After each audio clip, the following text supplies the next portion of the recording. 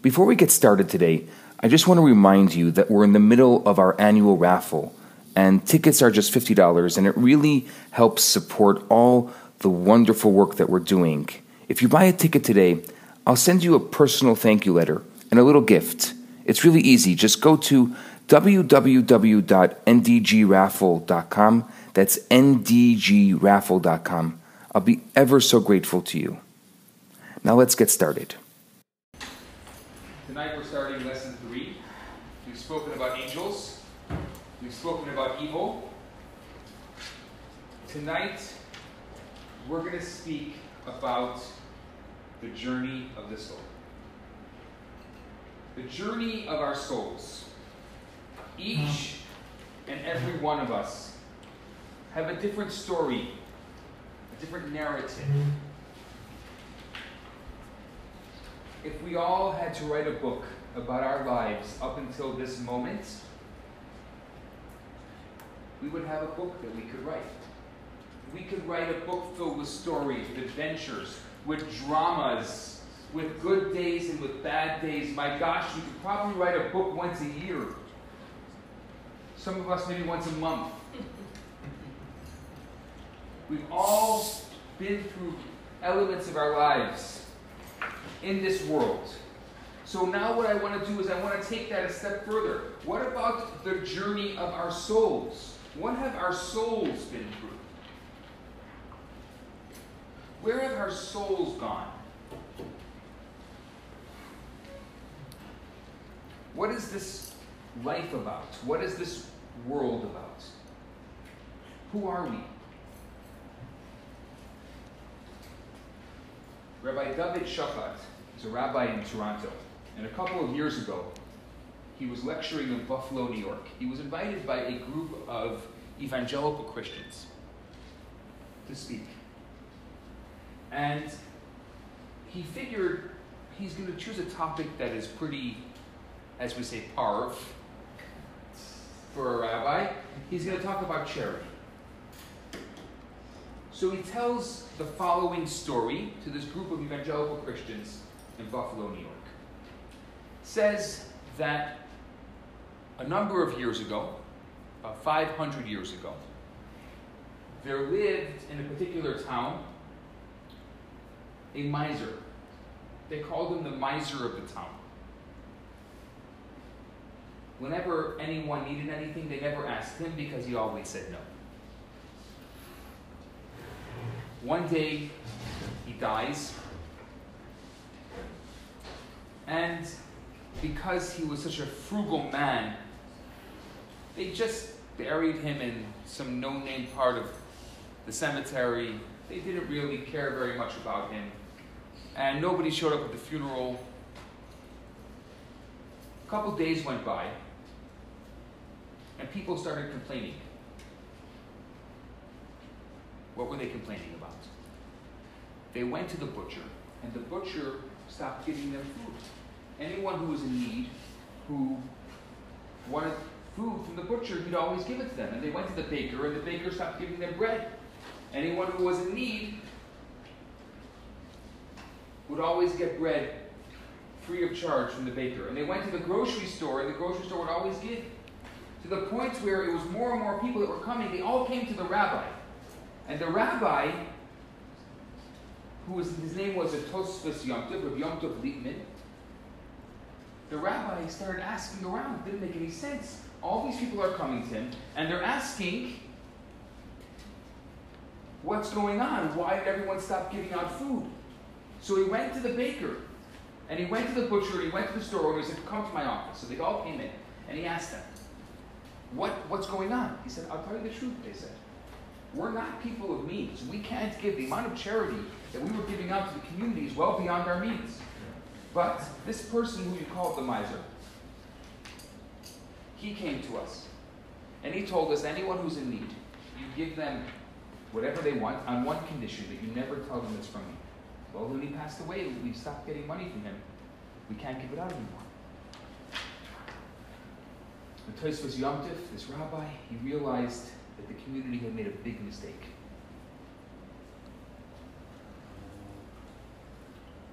They went and they prayed in his grave, They asked him for forgiveness. And Tosfos Yom Tov wrote that when I die, I want to be buried next to this man, the miser. Rabbi Shachar continues to tell the story. This story, that story, the other story. At the end of his talk, a priest who was there in the crowd walks over to him and he says, Rabbi, I'd like to hear that story that you told about whatever that story about the miser. I want to hear it again. I said, well, it's late, I'm tired, I just flew from Toronto. Come to my hotel tomorrow morning and I'll tell it to you. He figured he probably wouldn't show up. The next morning, he goes down to the lobby and the man is there waiting for him. I want to hear the story again. So he tells him the story again. The whole story about the miser and the rabbi. Tell it to me again. Again? Tell it to me again. Tells him again. I want to hear it again. So why do you want to hear it again? I just want to hear it one more time. I will not ever ask you to tell it to me again. I just want to hear it from you one more time. So he tells it to me. It's now the 4th time he's telling it. Once last night and 3 today. This is crazy. This is insane. I don't know what to do with myself. What are you talking about? He said, my mother, I'm a priest. I'm a devout Christian. My mother passed away a few months ago. When she was on her deathbed, she was very heavily medicated and totally out of it. And she said, I have to tell you something I never told you. But I'm Jewish. You're not a Christian, you're really a Jew. And I'm a survivor of the Holocaust. I decided after the war that I would not tell my kids that I was Jewish, and I raised you as a good Catholic, and hoping that you would never have to go through what I went through. But I want to tell you a story about a miser and the Tosfos Yom Tov. And I want to tell you that your ancestor is the miser.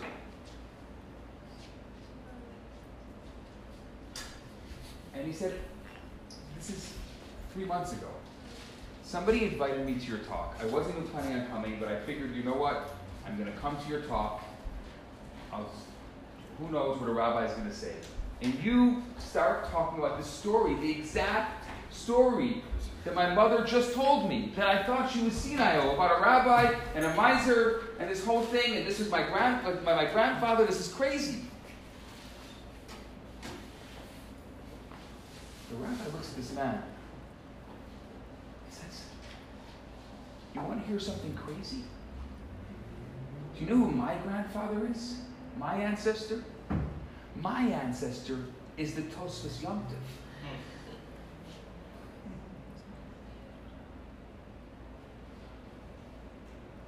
The rabbi looks at this man and says,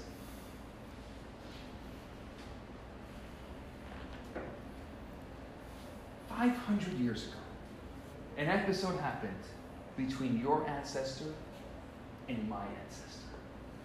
And the reason why that episode happened is so that you and I, in a hotel lobby in Buffalo, New York, could be able to right the wrong that was done so many generations before."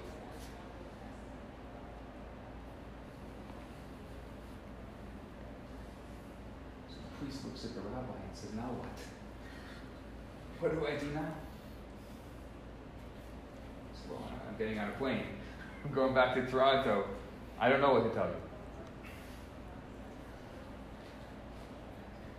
He says, here's a number of a rabbi here at Buffalo, and hopefully he'll be able to help me.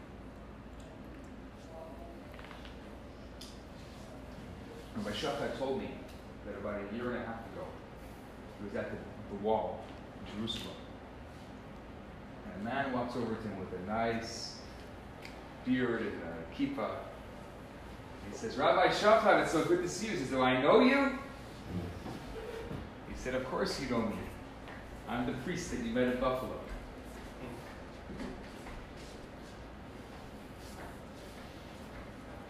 I think about this a lot. Not necessarily this story, but these kinds of stories.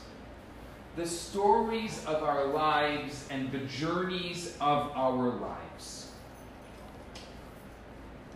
What do they tell? Each of us have stories. Some of us have stories of incredible life-changing moments in our life. Incredible moments. Moments that define us, that tell us who we are. And to this day, we still can't figure them out. Some of us have stories that are not so exciting. Nothing special. Actually, we're thinking I don't even know, my journey is pretty bland. I went to here and there. Nothing special. But what's the story of our lives? What is it all about?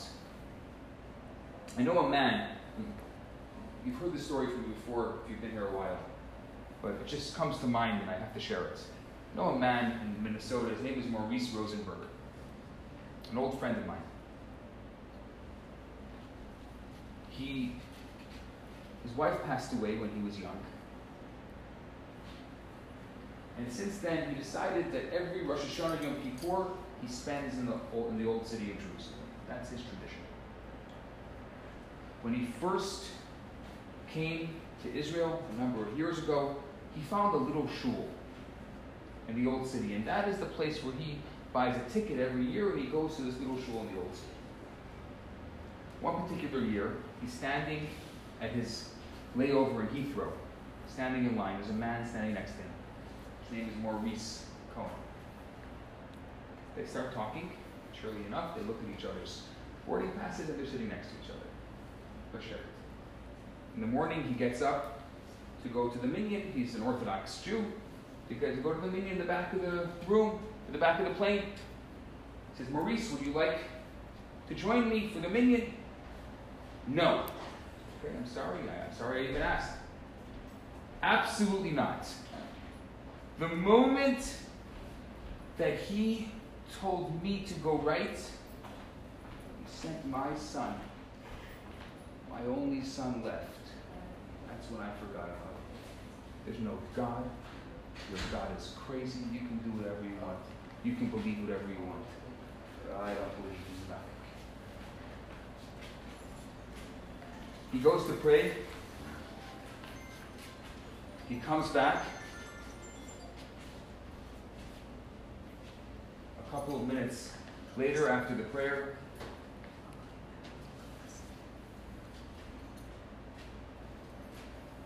they start talking.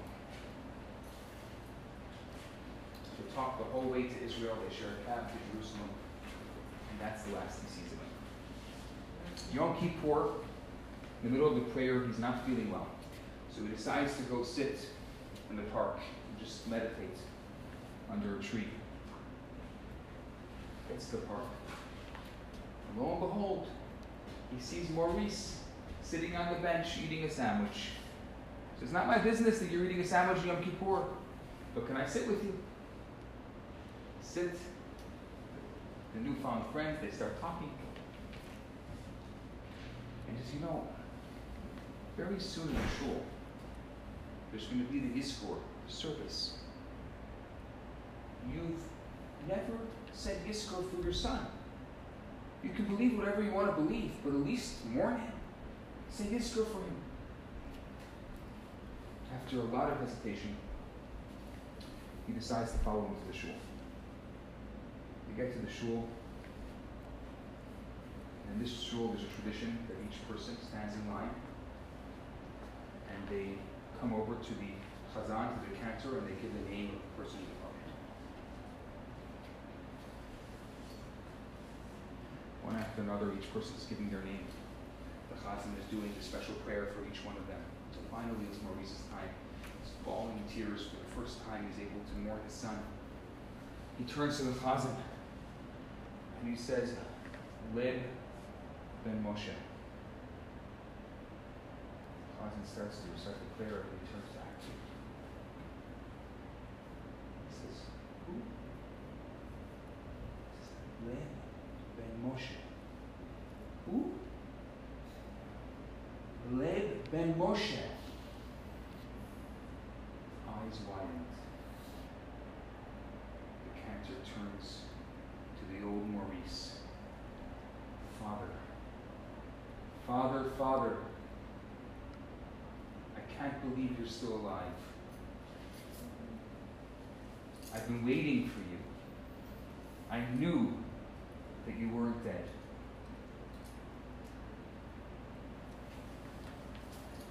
Maurice now lives in the old city of Jerusalem. He has children. He has a child, cancer, grandchildren, his great-grandchildren.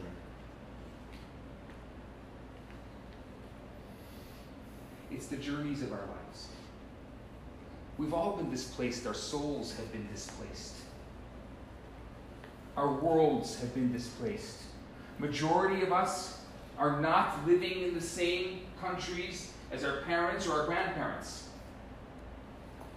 Probably almost every person in this room is not living in the same countries as their parents and grandparents. And if they are, they're not living in the same lifestyle or in the same way as their parents and their grandparents.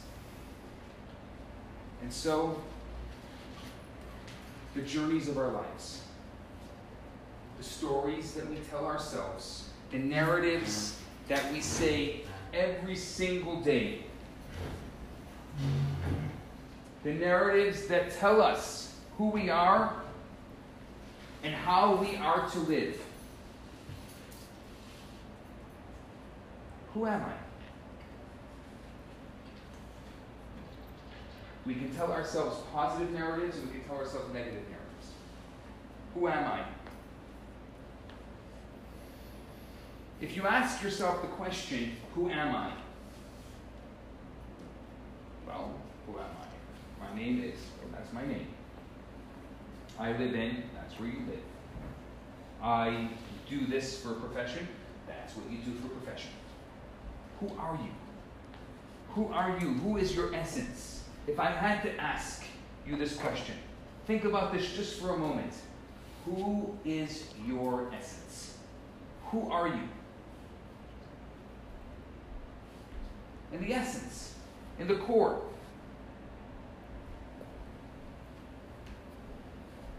Kabbalah is a fascinating take on who are we. But before I get there, I want you to think for a moment. In your essence, in the core of your being, in your soul, who are you? You ever asked that question? Are you worried to even go there? Too much of a good thing? Too much of a bad thing?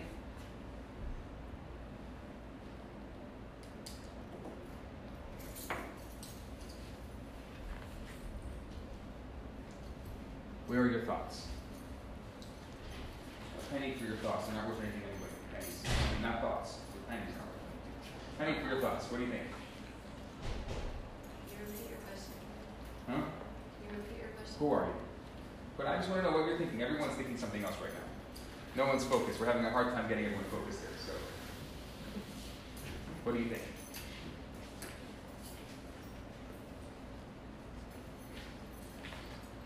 Human beings with a soul.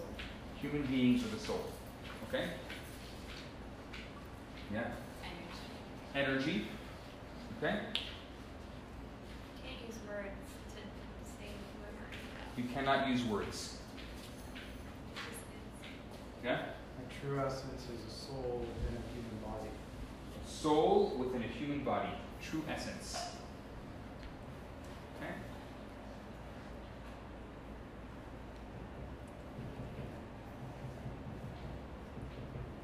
What else? I think he says that it doesn't have any beginning and no end in it. So there's no beginning and no end. It just is. Exactly. It just is. I think There's no it's- beginning and no end. It's a fluid from one world to the other, from one place to the other, totally fluid. Yeah. Okay, that works.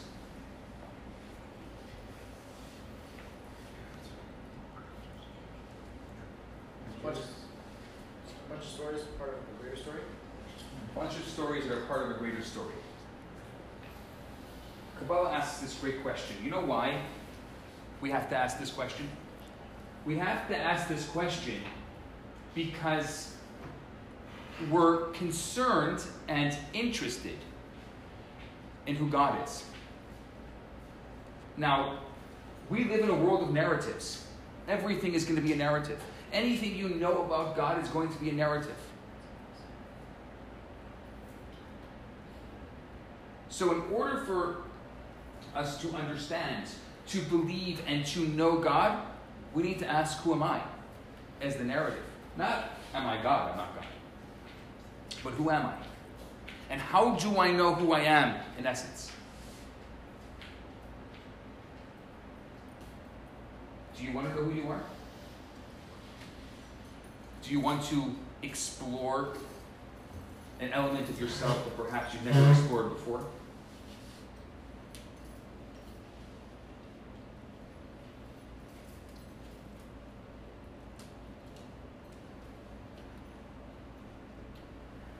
I'm going to tell you something tonight that many people who are students of Kabbalah would be very against in the style and the form that I'm speaking to you. And I'll tell you why. Because without having the context to which to be able to hold this information, it's going to be very, very hard for you to be able to integrate it into your life. And the entire purpose of everything that we're studying here is to be able to integrate it into your life, to make us all better people. So I'm going to tell you something, but before you jump, because you're going to have an immediate reaction in your heart, don't jump to it. I want you to think about it. You are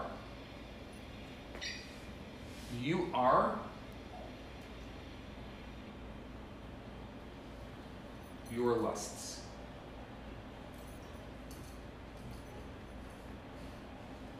Desires? No. No? Not your desires, your lusts. What you lust after, that's who you are.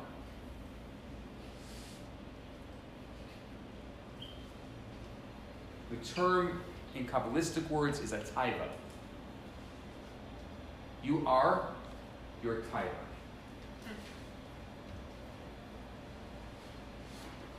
So how do you differentiate desire and lust? How do you differentiate? Lust is something that you desire to the point where you can't explain it. Can you explain the things that you lust after? You lust after them. To the point where they become so much part of you. Do you know what people do for lust?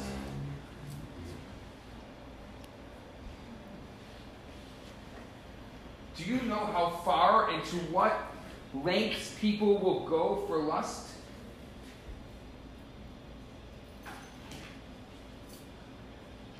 We are what we lust after. As we become better people, as we become more refined people, our lusts change. And if you've become a more refined person, or you think you've become a more refined person, and your lust hasn't changed and you have not become a more refined person, Does it satisfy lust? I'm going to hold that question. It's a good question. I'm going to hold it for a second before to truly understand what is a lust or a taiva. So, somebody has a particular, let's say, very basic. I lust after ice cream. There's some people who are chocolate. Chocolate's a good one. Some people lust chocolate. Can you explain the chocolate? I don't understand the whole chocolate thing. I don't like chocolate. But there are people who really, really like chocolate. It's an amazing, it's such a great taiva. It's a lustful thing, chocolate. I want chocolate. I need chocolate. I desire chocolate to the point where chocolate, all I can see all day is chocolate. The problem with lusting after chocolate is, what do they say? What's the term? A moment in the lips, a lifetime on the hips, right? Is that what it is? The problem is that it's a momentary desire. So you'll get it. It won't be very hard. Whatever it costs you, $3.50, and you have your lust in the right time in the right place. You take it. Hopefully it's kosher. If it's not kosher, it's not my business. And what happens? You have that fix for how long? Moments. 5 seconds. 5 seconds. Maybe less. However long it takes you to eat it. The moment you don't eat anymore, it's it. It's a momentary desire. Now, you could be thinking about it. You could be marinating on it. You can be focusing on it. You can be so much into it for weeks before you get it. It's the problem with a lot of diets, right? A lot of diets are focused on things that we can't have, so we just lust after those things more and more and more. And the moment we say off the diet, well, guess what we're going to be doing? There we go, binging. So, if you have a momentary lust, what ends up happening is you get that satisfied for a moment. But what about if you had an eternal lust? What's the difference between, let's say, chocolate lusting, or what's an eternal lust? Shia. Or lusting after God, or lusting after a certain sense of spiritual refinement, or lusting after big things like lusting after marriage, lusting after children. What if we could change our lusts, and then we're not selfish creatures wanting selfish momentary desires, but we are actually deeper, more prosperous creatures that want something that is eternal, that want something that's incredible, that want something that's life-changing. If you want to know, people say, oh, well, I've changed my whole life. I've made such a huge change in my life. I used to be this way and now I'm this way. Wonderful. It's a very, very nice thing. I'm very proud of you. But you want to know what the litmus test is? Have you changed your lusts and the way you lust?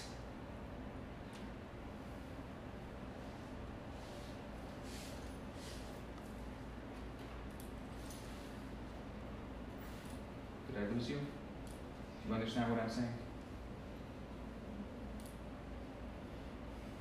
Because our world is so sexually oriented today, I don't want to go into all the details of this particular idea. But you can take it any way you want. You can kind of define it the way that you want to define it, and the way that that works for you in your life. But it's a really good way for you to have a particular test to see what kind of self-refinement you really have. Because there's people who can do things by rote, and there's people who can make really, really good decisions for a certain amount of time. But if you want to change the very essence of who you are, if you want to change the very fabric of your being, of your heart, then you have to change what's totally inside your heart to the point that you don't understand why you have that particular thing. And that is going to be your lusts, your ties.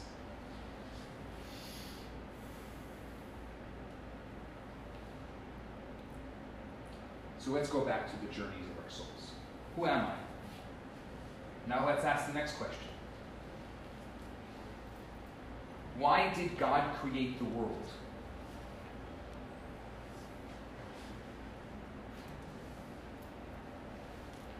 Why do you think God created the world?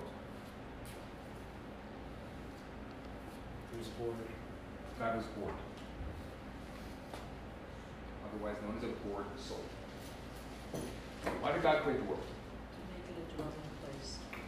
To make a dwelling place for it. Right? We've spoken about this. Why did God create the world? Why did God create the world? For the Torah. Huh? For the Torah? To give us the Torah? Why did God create the world? So let's go through. Bored? God was bored? I don't know. Dwelling place? Well, if God created the world, God created the dwelling place also. Like, I don't know if that's a strong enough reason. The Torah? So just to be able to, God could have given the Torah anywhere. Do you know why God created the world? Because God lusted this world.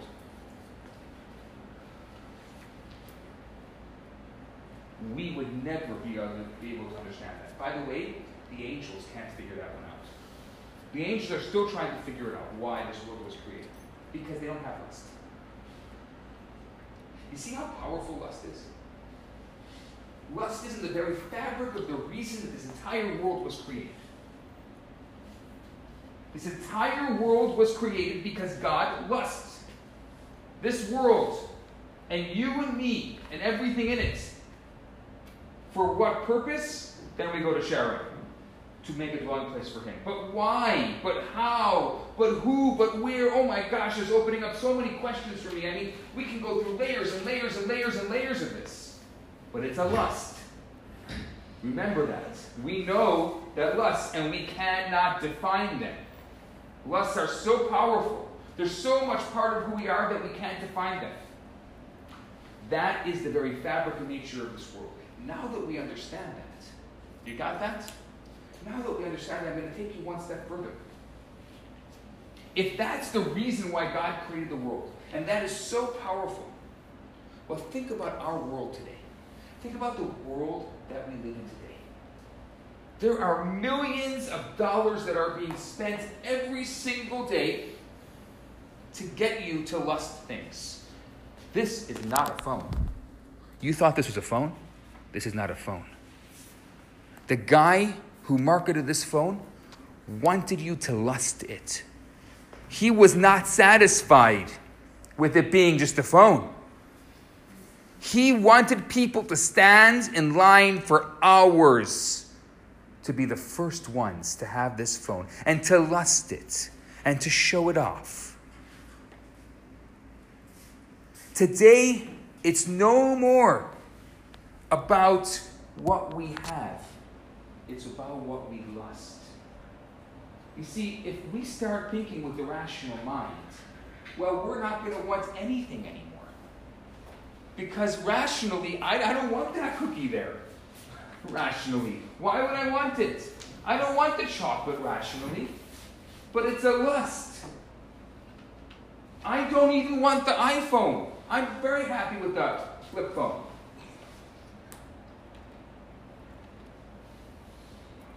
My rational mind is a whole different level. But the world and the marketing geniuses of this world do not want you to act with your rational mind. So over the past 20 years, and I would say even more recent, the past 10 years, and as we are so technologically connected, so they have more power over us. The reason they have power is the advertisers have so much power over us. A Time Magazine report said recently that at the average day, the average person sees 1,500 advertising messages. A day. We are so overstimulated with advertising messages. So what happened to our world? Our world is now back to the way it was supposed to be, but the exact opposite of what it's supposed to be. Our world is now in a world that's lustful. So what is our job? Our job is just flip the switch. From lusting after momentary desires to lusting after eternal desires. 100 years ago, if I were to be giving this class 100 years ago, nobody would get it. What are you talking about? I lust. Who has time to lust? Who would even have time for the class? They're running from this thing to that thing. You run for fun? Who runs for fun? You run for fun on a thing that doesn't actually move? You're doing what? Who would imagine this 100 years ago? But today, we have all the time that we need to come to this class and to binge watch Netflix. We have all the time that we need for anything that we want, yet we're so much less satisfied than they were 100 years ago. Because we are here, we're at the cusp. We finally figured it out. The sexual revolution. The lustful revolution. We just have to flip it. We have to flip it on its head and see what it really is.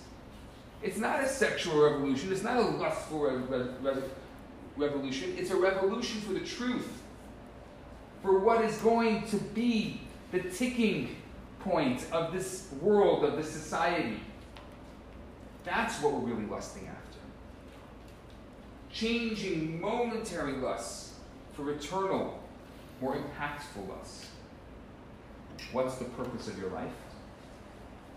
Why are you here in this world? To have a relationship with God. I'm here to have a relationship with God. So let's go. Who are you? Let's go back. Who are you?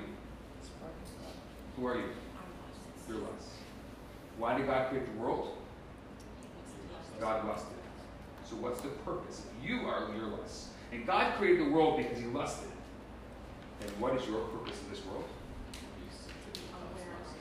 Huh? The lust of To be aware of our lusts so that we can choose good.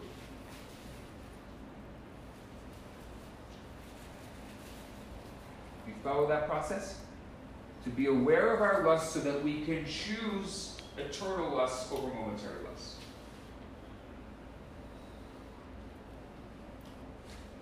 So we can make conscious choices instead of passive choices. So that every single day can be filled with being here instead of numbing ourselves and being somewhere else. That would take a lot of therapy, but you know what I mean.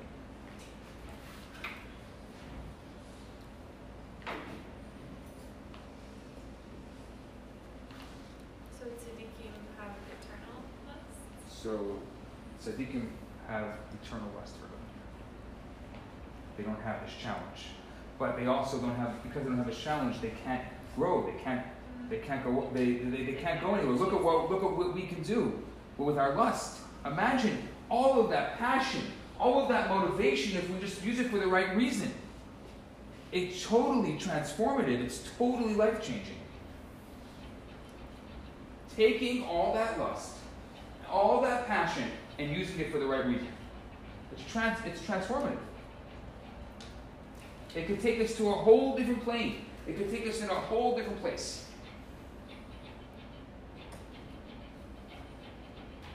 What do you think? Should I just stop and let it sink in? Already too much information? But it's taiva. Type. It's taiva. My type, exactly. Because lust has so much connotation that it's difficult to. I have to use the English term, but if you wanted to use the Hebrew term, it would be the word taiva, which is so much more powerful than the word lust. Now, where do I go to find that? Where do I go to find the lust?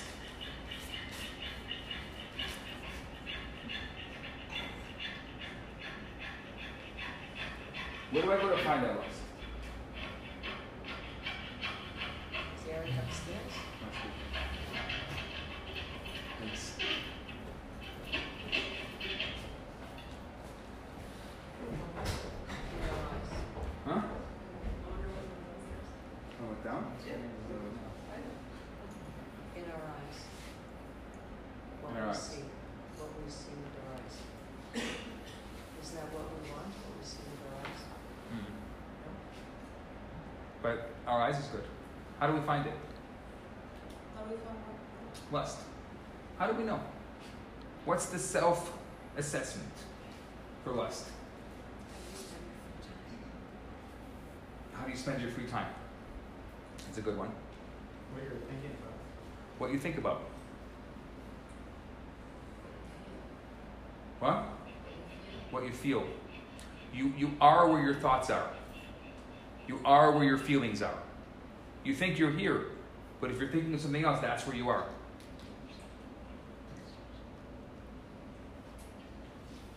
You think that you're feeling this, The greatest thing that we can do in our life is to train ourselves to be here in the moment, right now. Multitasking was a bad idea. I'm not saying that it's not possible. We're very proud of people who can do it, but it's not a good idea. It's not going to make anyone more efficient.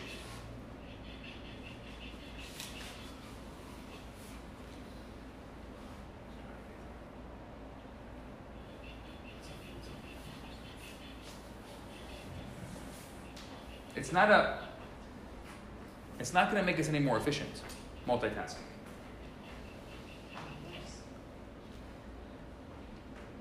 What else? What are other ways of having a self-assessment? Actions. Or Actions.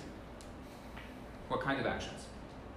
Daily actions. Everything we do every single day. What else? The dog. The way we speak. Remember the garments of our soul? Our thought, speech, and our action.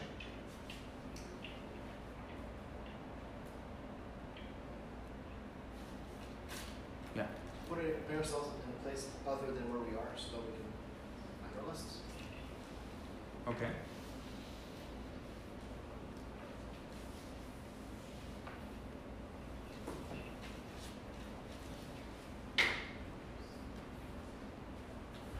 We so often think that if I only was this, if I only could be something else, if I only would have done this, if I only should have or could have done this, then look at what I would be. Rabbi Nachman of Breslov tells an amazing parable, a story of a stone cutter. Stone cutter all day in the hot sun. He's working, trying to cut the stones of the mountain. The mountain is so tough and rough. He turns to the mountain and he turns up to the heavens and says, oh heavens, if only I could be the mountain. And poof, there he was. He became the mountain.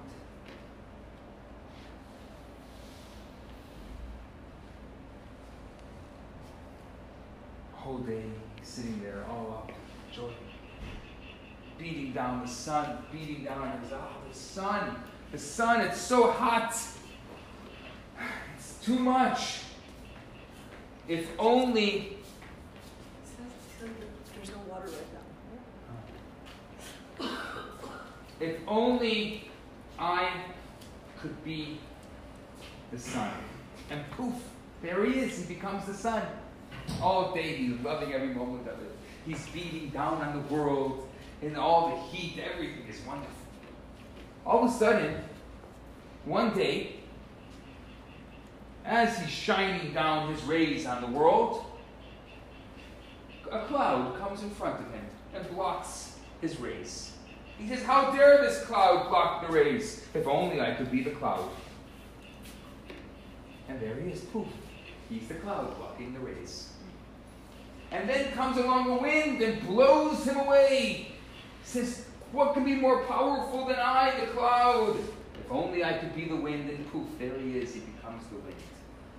He blows this and blows that and blows here and blows there until he comes to the mountain. And he blows and blows and blows, and he cannot blow past the mountain. He try as he may, he cannot blow past the mountain. He says, what can be stopping my way? If only I were the mountain. And poof, he's the mountain. He's wonderful. Everything's great. But suddenly, he gets a little chip in his ear.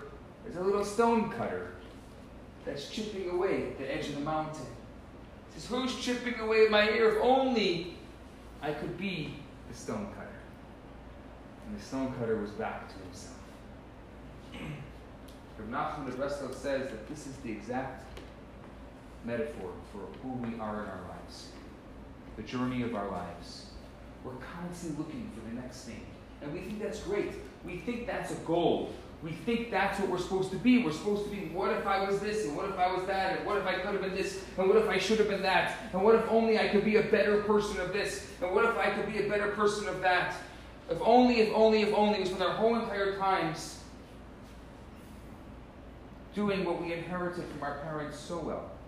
More than anything else in the world, we inherited this. Guilt. They made sure that we have lots and lots of doses of guilt. They didn't give us Hanukkah guilt, they gave us Hanukkah guilt.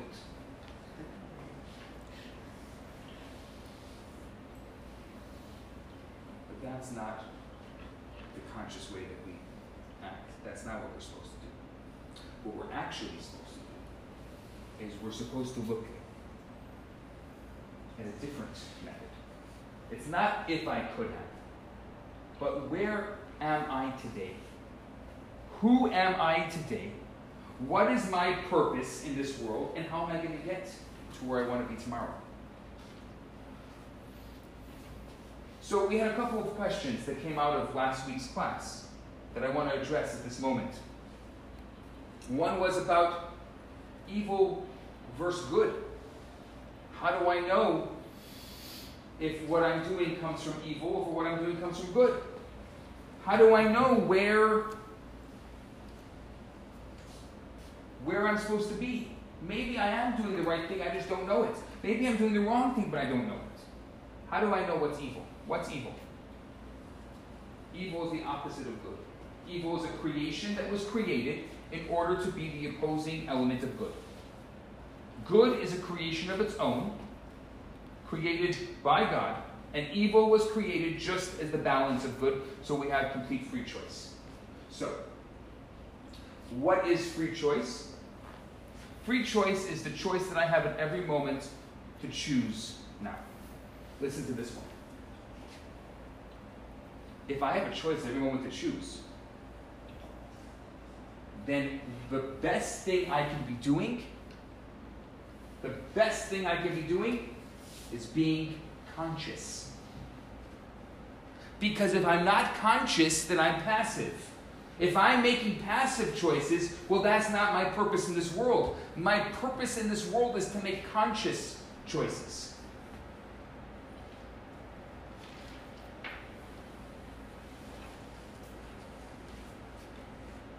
I have a question for you.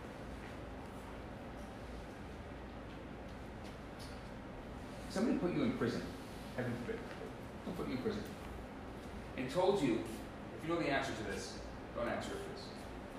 If you don't know, please try to answer. Told you you can get out 1 day a year. What day would you choose? Yom Kippur.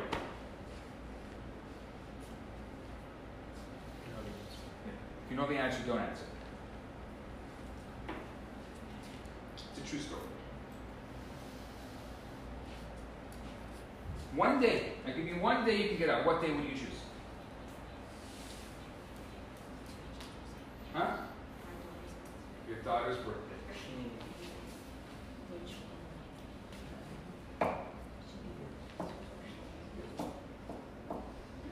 What day would you choose? Go to the synagogue. Huh?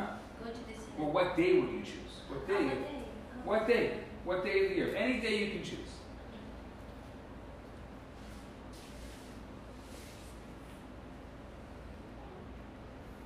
What day would you choose? So many to choose from.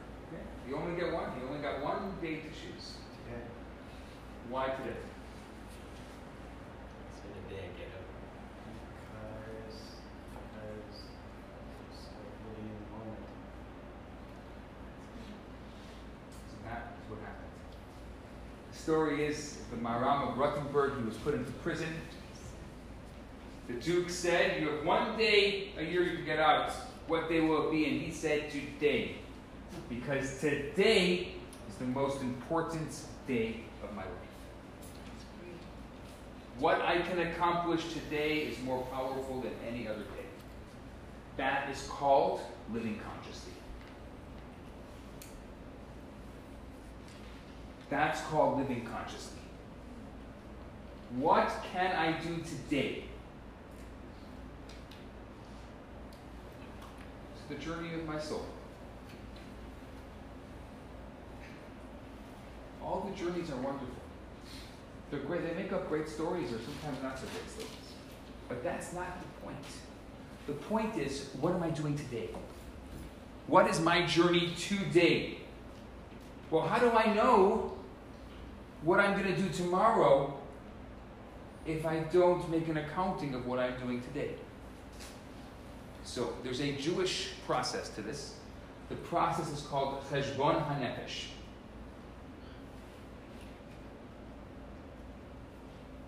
This is how it goes.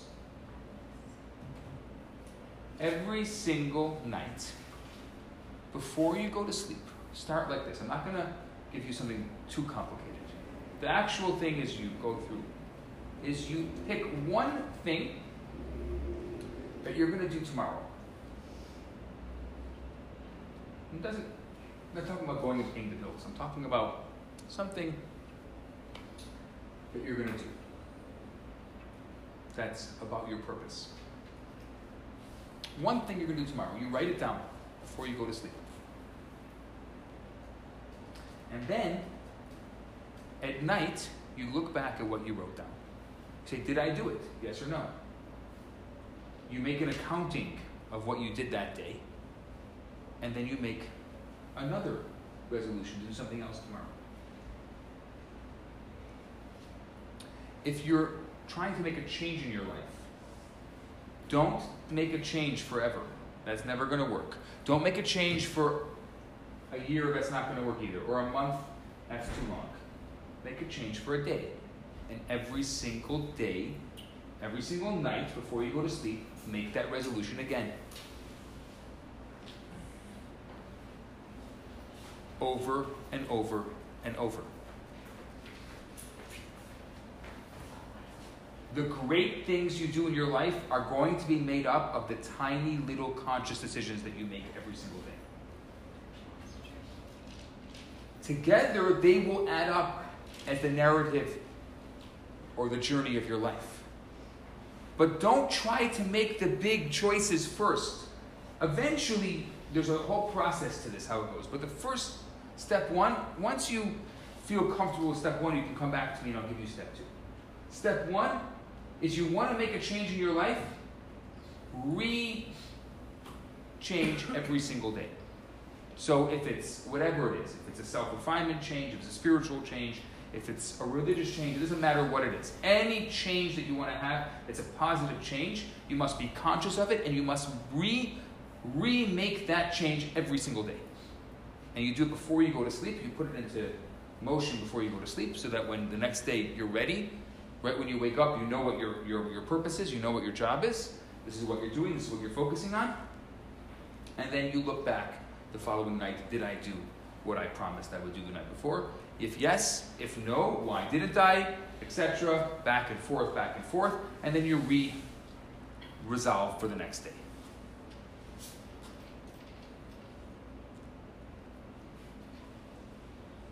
The greatest things in our lives are made up of the smallest little details. And we need to re-inspire ourselves every single day.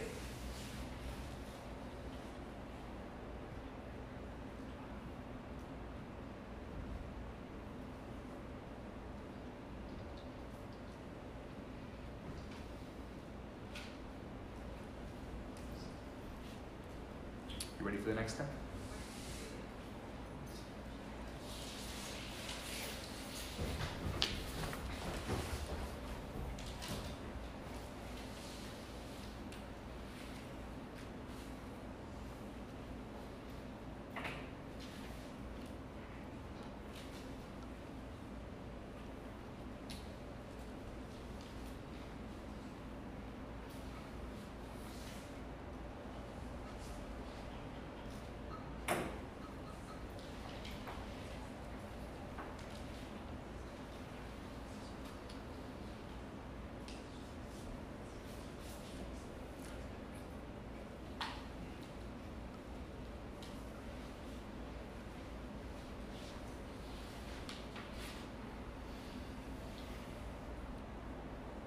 How do I find my purpose? how do I find the big picture? It's very nice, all these little things that I'm here for, and I'll try to do those every single day. I'll make that change. Wonderful. But how do I find the big picture of what I'm doing here? Now let's go back to the past 2 weeks, and let's take a look and try to piece together everything that we've learned till now. So, let's first start with angels. What do we learn about angels? What's the essence of angels? That every single act that we do has a representative angel. Let's learn about evil. What was the main thing about evil? That? Doesn't want to be. What? That it doesn't want to exist. Evil does not want to exist. Every single act that we do makes a representative angel, whether good or bad. The opposite of good is bad. The bad doesn't want to exist. It only exists to give us free choice. What is free choice? Free choice is the ability that we have as the end user to choose between good and evil. But evil doesn't exist.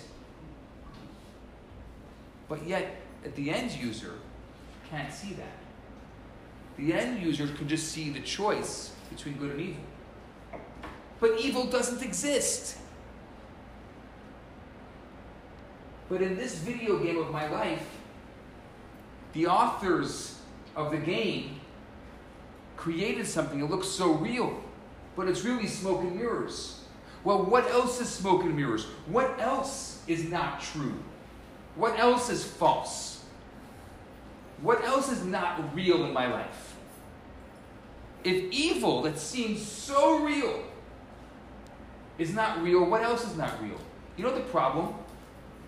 The problem is the subconscious can't tell the difference between what it sees in real life and what it sees on TV. The subconscious doesn't have any way of seeing the difference between the two. So what's happened to us as people who have been overstimulated in our society is we can't tell the difference between what's real and what's fake. So what is the purpose and the first step in the purpose of our world is to start trying to figure out what's real and what's not real. So let's start. What's real and what's not real? What's real?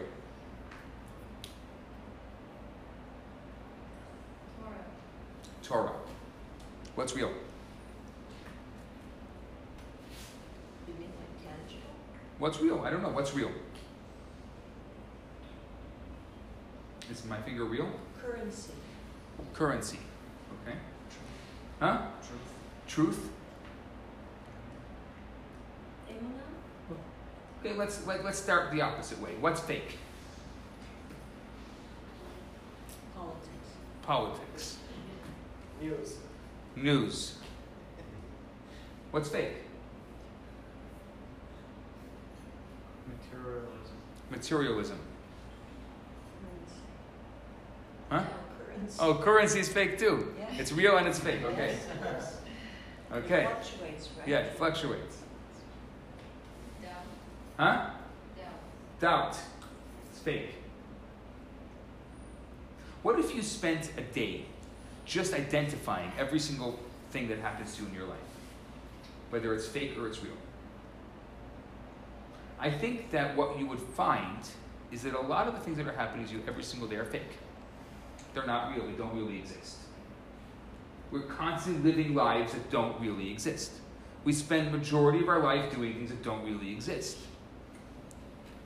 We spend the majority of our lives with taivas, with lusts that don't really exist. Because they're momentary.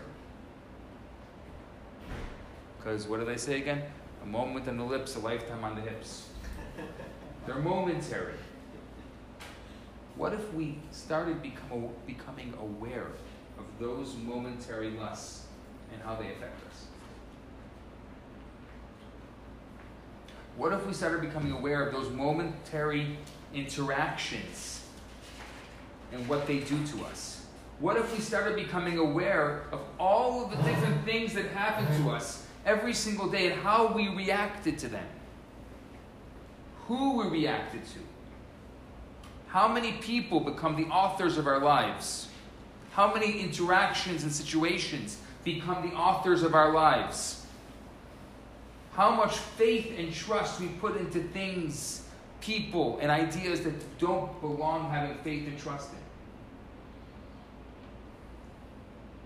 We put up barriers and blockages where we're supposed to be open, and we are open where we're supposed to put up barriers and blockages. The people who we're supposed to love the most are the ones that bother us the most sometimes. And the people who we are not necessarily have to love the most are the ones that we usually are the nicest to. Why is that?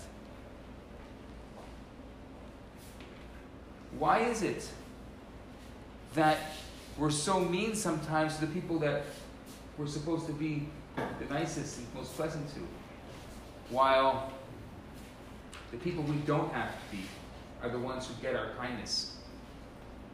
Expectations.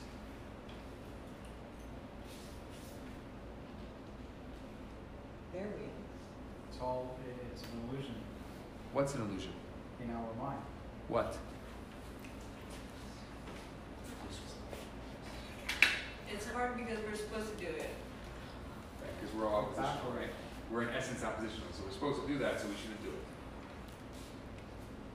So, It's like the world is backwards. huh?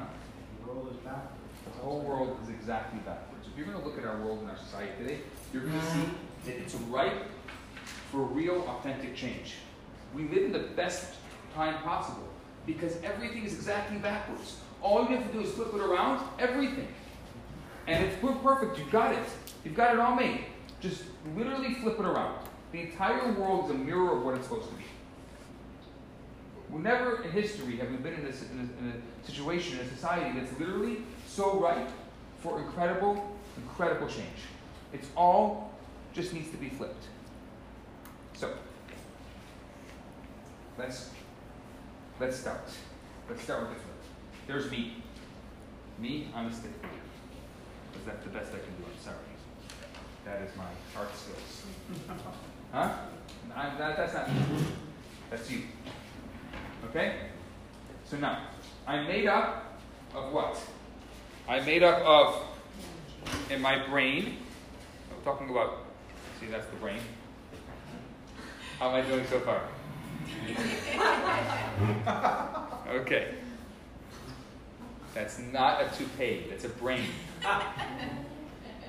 I have my godly soul. Then I have a heart, right? The left ventricle of my heart.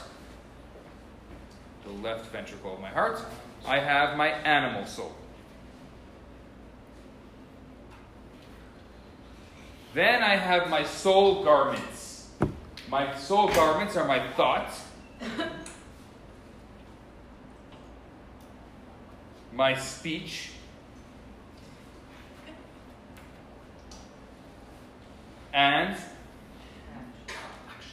my action.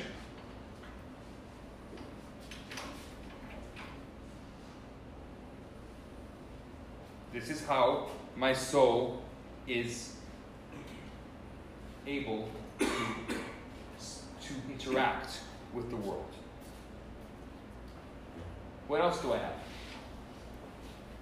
I have emotions.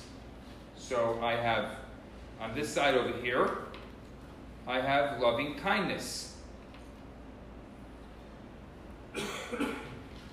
On this side over here, I have what? I have rejection, right? In the middle, I have integration.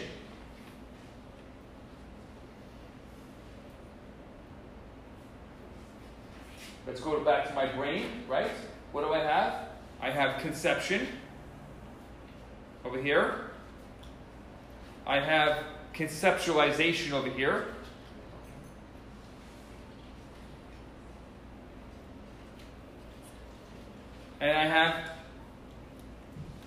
have the mix of those two. I have what's called dot, which is Severity. no. So, I have dot, which is knowledge. the Actualization. actualization. Thank you.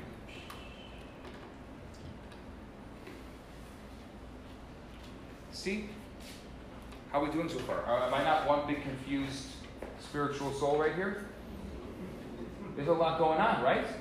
There's a lot going on. And this is the spiritual side of me. I'm not even talking about the other elements. Right? I've got a good inclination, I've got an evil inclination. I'm going this way, I'm going that way, I'm trying to figure it all out. This is really complex. This is really complicated. How do I put it all together? How do I try to find some kind of equilibrium in my life?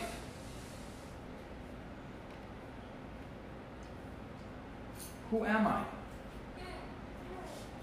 Who am I?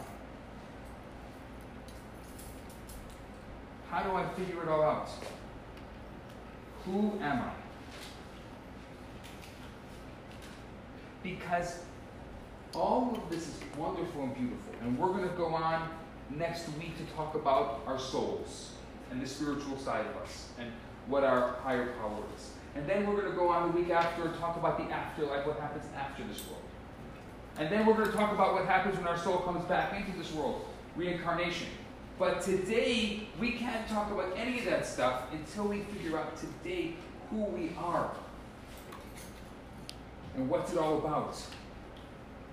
And what is it? Who are we and what is it all about?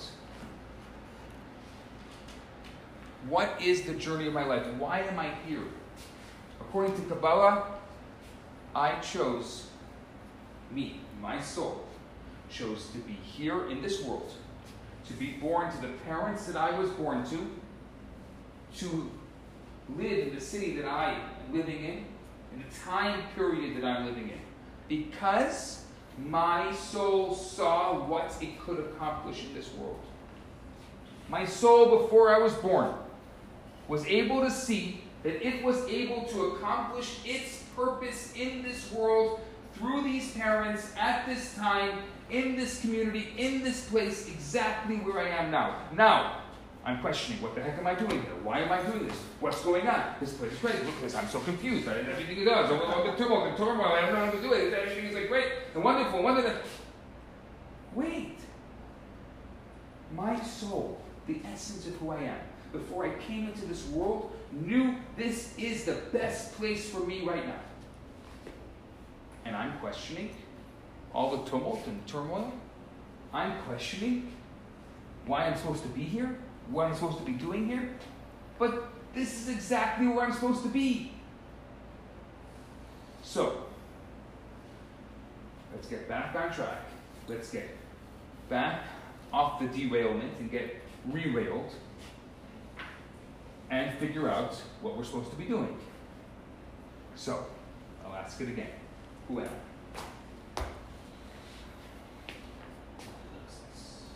Huh?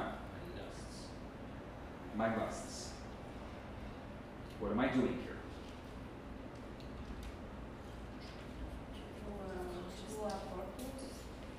What's the purpose of me being here? Correcting our soul. to choose good, to accomplish a mission. To accomplish a specific purpose. What's that purpose? That purpose needs to be accomplished through my unique talents, through my unique abilities, that nobody else can do it. No one else that's lived before me, no one else that will live after me, and no one else that's living during my lifetimes has the same unique purpose that I have. Every single person that comes into this world is completely unique. Completely. And has a unique purpose. So how do I find that purpose?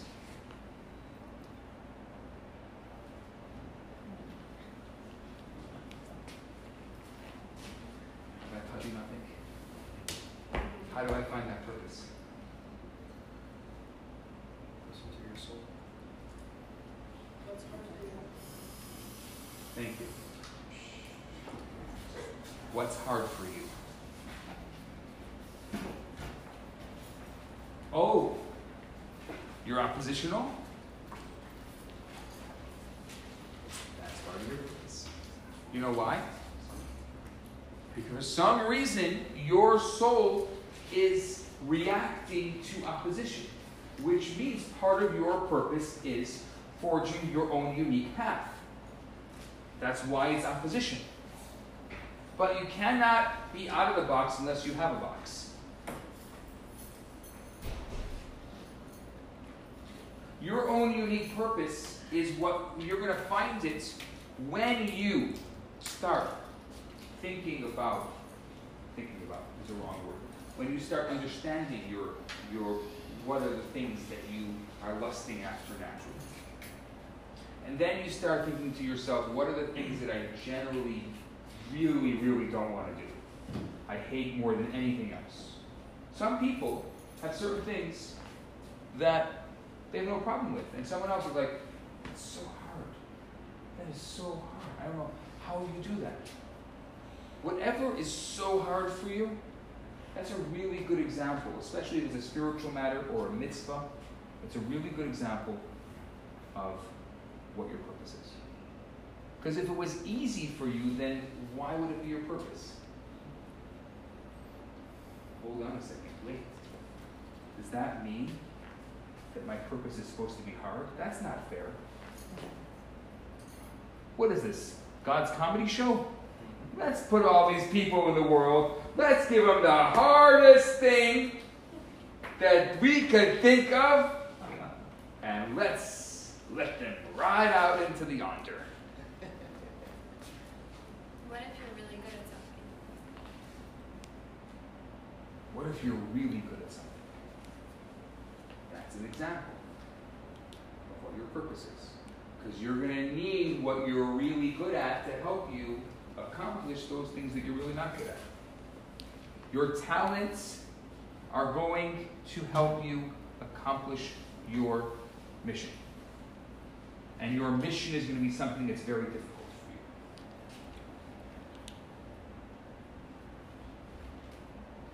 Now let's go to the next one. How do you accomplish that? There's one very important ingredient that you need. And you have to treasure this. To treasure this. You have to hold it so close to you. Never let it go. What is the most important thing that you need to accomplish all of this? The modality that you need. Focus. I hear focus. What else? Well, what do you need? Which one?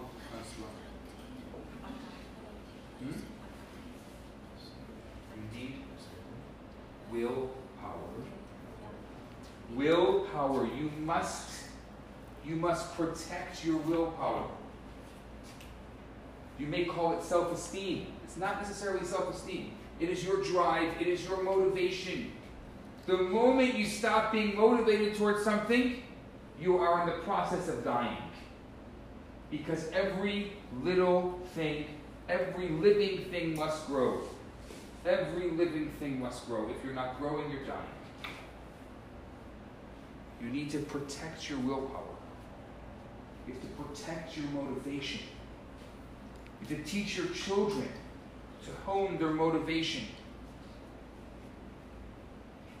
Let them, don't say, which the education system is so good at saying, no, you got to be this way. No, be yourself. Because only you can accomplish your unique position in this world. You have to be the best version of yourself that you can be. That's the way we have to educate our children. To help them and encourage them to be the best version of themselves that they can be. We have to educate ourselves to be the best versions of ourselves by protecting our willpower.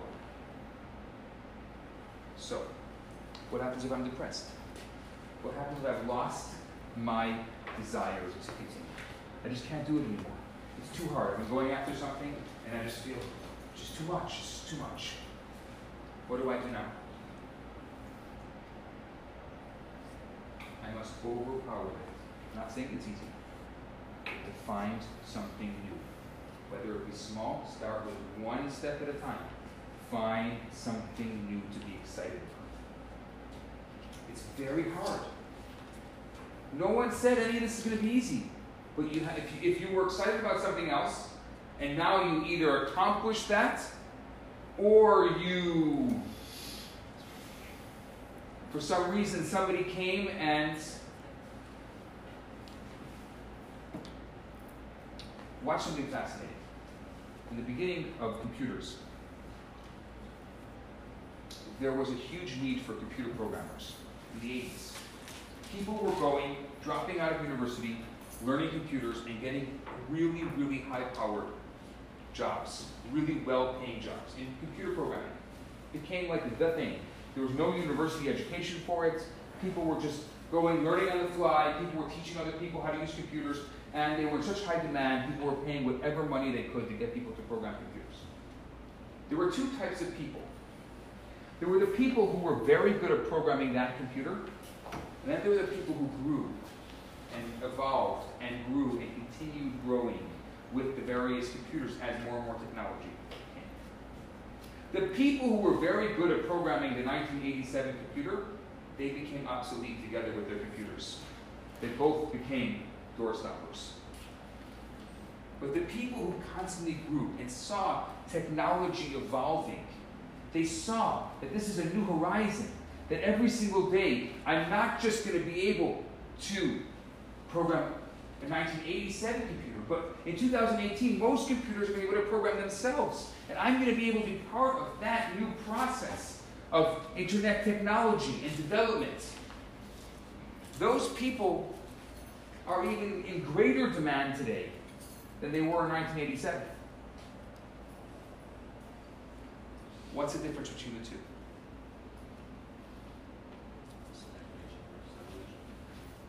Stagnation versus growth. Versus growth. That's what happens. See, automatically we become complacent. It's okay. I figured it out. I know it. Life is wonderful. When you stagnate, you go down. But how do you continue? Is that what it is? We get tired. We get tired. All I want to do is just relax. Just give me something to relax. I want to go binge watch TV. That's all I want. Binge watching Netflix is escaping reality. We don't want to train ourselves to escape reality ever. We want to try to train ourselves to be the best in reality, the best present in the present state that we can. That's what we want to train ourselves to do. How do we do that? By finding that little spark inside of our soul that motivates us, that drives us. Whatever it is, honing it and protecting that. We got to protect the little diamond in our heart. And then everything else is going to flow and flourish from that. If you feel overwhelmed by life, if you feel like life has gotten to the best of you, you have to try to ask yourself, what is my motivation? What is it? If you don't know what it is, just do something that inspires you. Lust after something, and I'm not talking about chocolate. Lust after something spiritual, after something more refined. Use your taiva. Use your lust power to lust after something that is greater than yourself.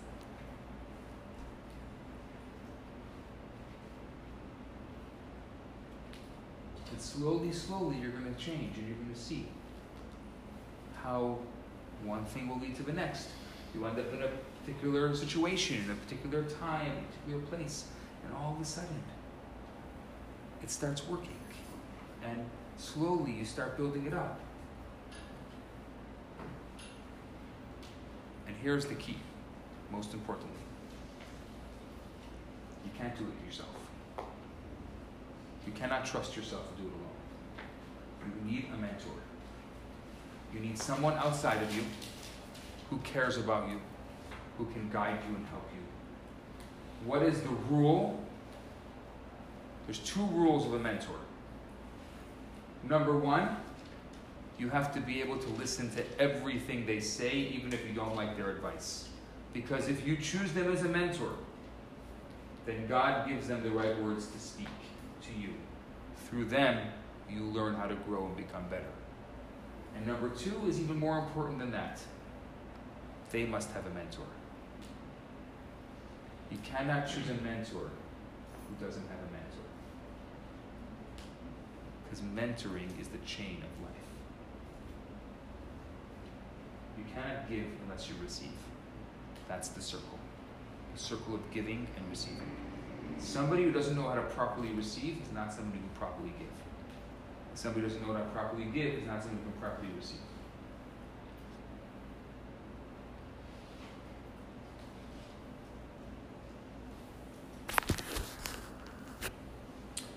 What do you think? Thoughts, comments?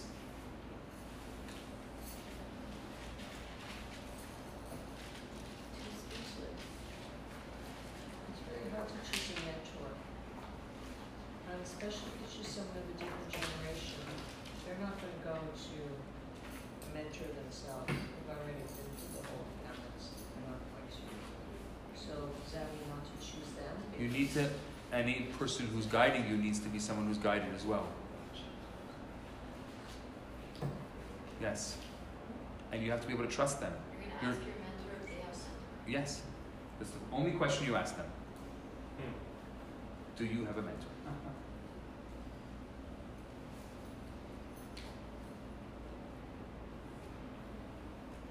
Your mentor would be the Rebbe, right? Me? No. I'm saying you have to have someone who's giving you guidance today. How about your mentor? Who's your mentor? I have a mentor. He's asking if the Rebbe. The Rebbe is amazing advice, and I studied the Rebbe's teachings, but the Rebbe is not around today to be able to give practical advice. I'm sorry to. You have a real mentor. You need to have a real mentor who's alive, who you can ask real questions to. I mean, it's very nice. I go to the Ohel and I pray there and continue to pray, and I'm not at all belittling that. It's a very powerful, very, very beautiful experience, but you need to be able to ask questions and receive answers and listen to them. How do you know if you have the right mentor? If after you finish speaking to your mentor, you feel uplifted. If you feel drained, same thing with a therapist. If you feel drained and like, I can't move on, then you don't have a good therapist or a good mentor. But you should be able to feel uplifted and empowered and excited to be able to move on, do the next thing.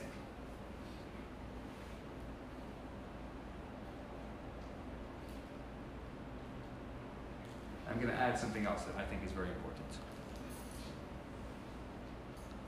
which is not in the Torah's perspective, but in our generation, I think it's more important. And I've learned this myself the hard way with my mentors.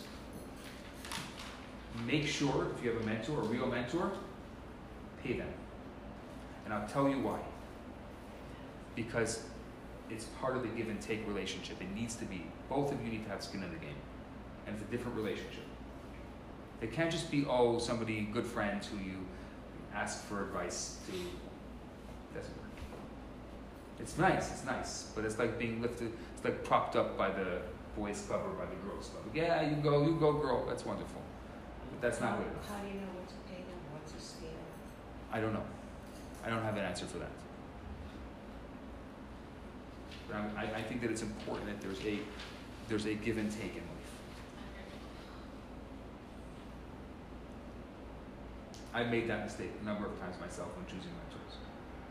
I went to an amazing mentor who would not take anything from me, and I realized that it was great,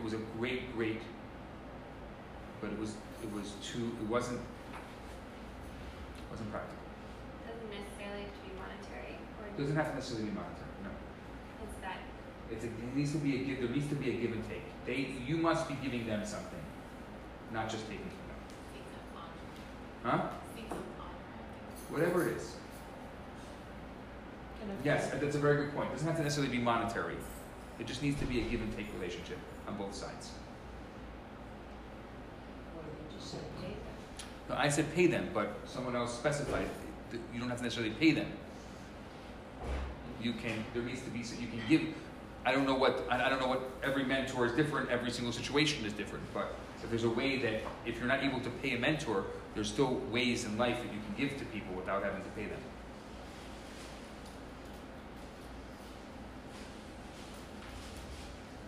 What else? What are your thoughts?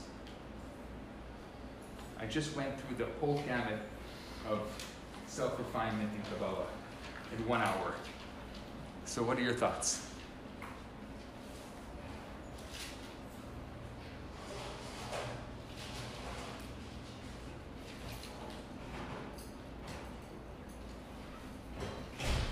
Does the purpose necessarily have to be hard? The purpose is going to be hard. It doesn't have to necessarily be hard. The easiest thing about it is when you know that's what it is and you go for it. That's the easiest thing. Because then it's not hard anymore, because you have a goal. So like if you feel like you're accomplishing your purpose, Yeah. then But sometimes it happens that people spend a lot of time accomplishing a part of their purpose, and then when they're done, they feel like they graduated. You never graduate your purpose. You graduate your purpose after 120. So if you've graduated a certain part of your purpose, then you have to find what the next level is.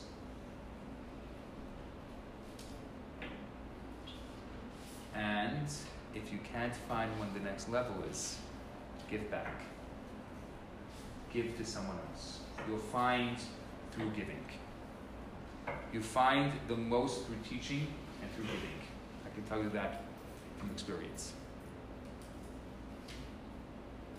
If you are not sure what it is and what to do next, figure out a way to give back through your purpose.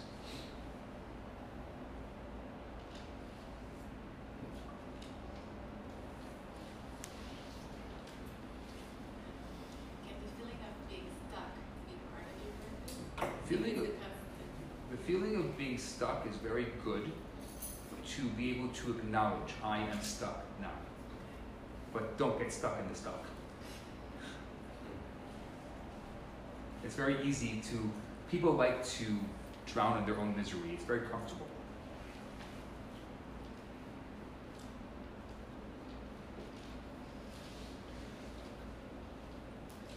There was a very famous chassid who used to have some of the most amazing stories, and I've told many of his stories here. I'm going to tell one story now. What next?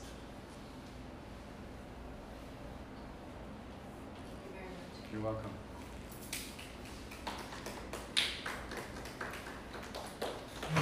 You're sitting in craft dividends.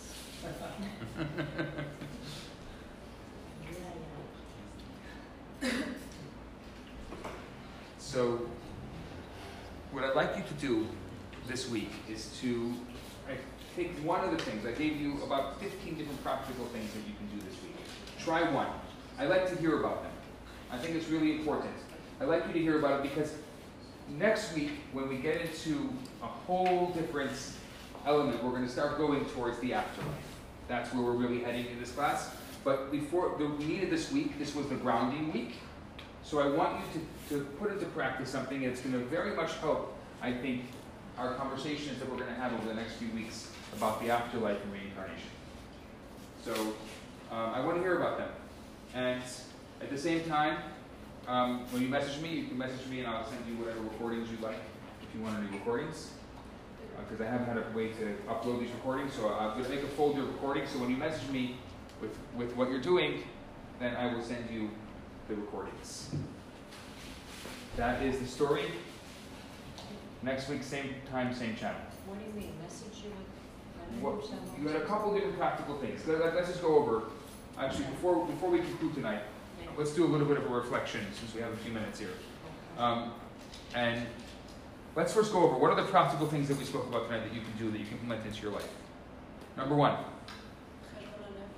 Cheshbon HaNefesh, right? Every single night, deciding one thing you can do tomorrow, and then reviewing that thing the following night and seeing if you did it, and then making a new resolution. Re-resolving every single night. What else? Huh? Mentor. What else? something that's difficult. Something that's difficult. Try to find something, finding your purpose by finding something that's difficult and also using your talents for positive.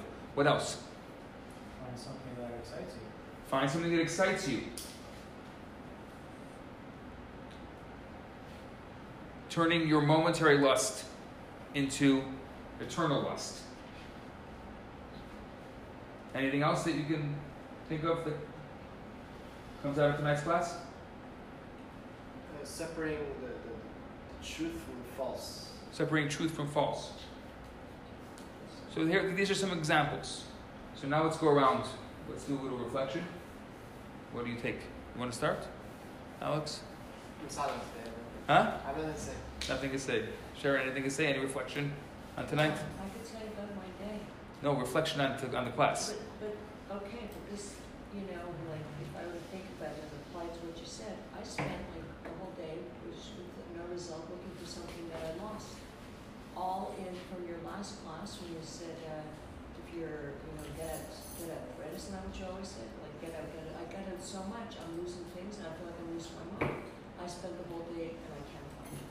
So now you have to Yeah. now you have to do the opposite. What do you mean, forget about it?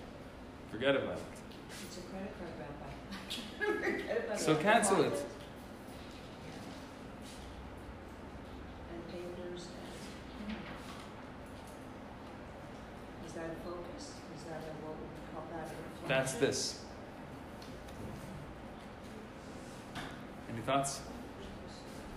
So my thoughts are live in the moment, be conscious of the decisions, be aware of what's real and what's not real.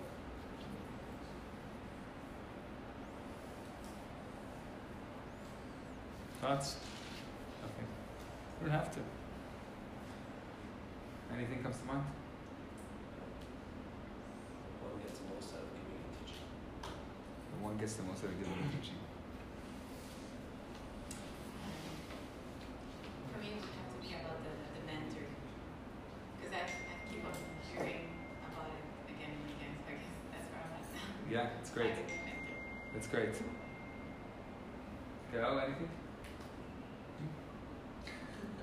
You got anything? I don't know. It's just, I guess it takes a while to absorb all these concepts and to face the reality that it's not how we planned it all, like a nice fun and game life that we're gonna have. And struggle equals good. I think it takes a while to, okay, we hear it, but it takes a while to process, and then it takes a while to act, and then it takes a while to be a part of us. Okay. And, you know, I've been sitting here since the beginning of class, kind of reevaluating my whole chocolate addiction. You guys are laughing, but I'm actually not. I don't know the things I'm saying. All right, Dick? Okay. Anything, Maria? Yeah, well, actually, that part, you know, they say we need to find a mentor, and I think, you know, that's very good.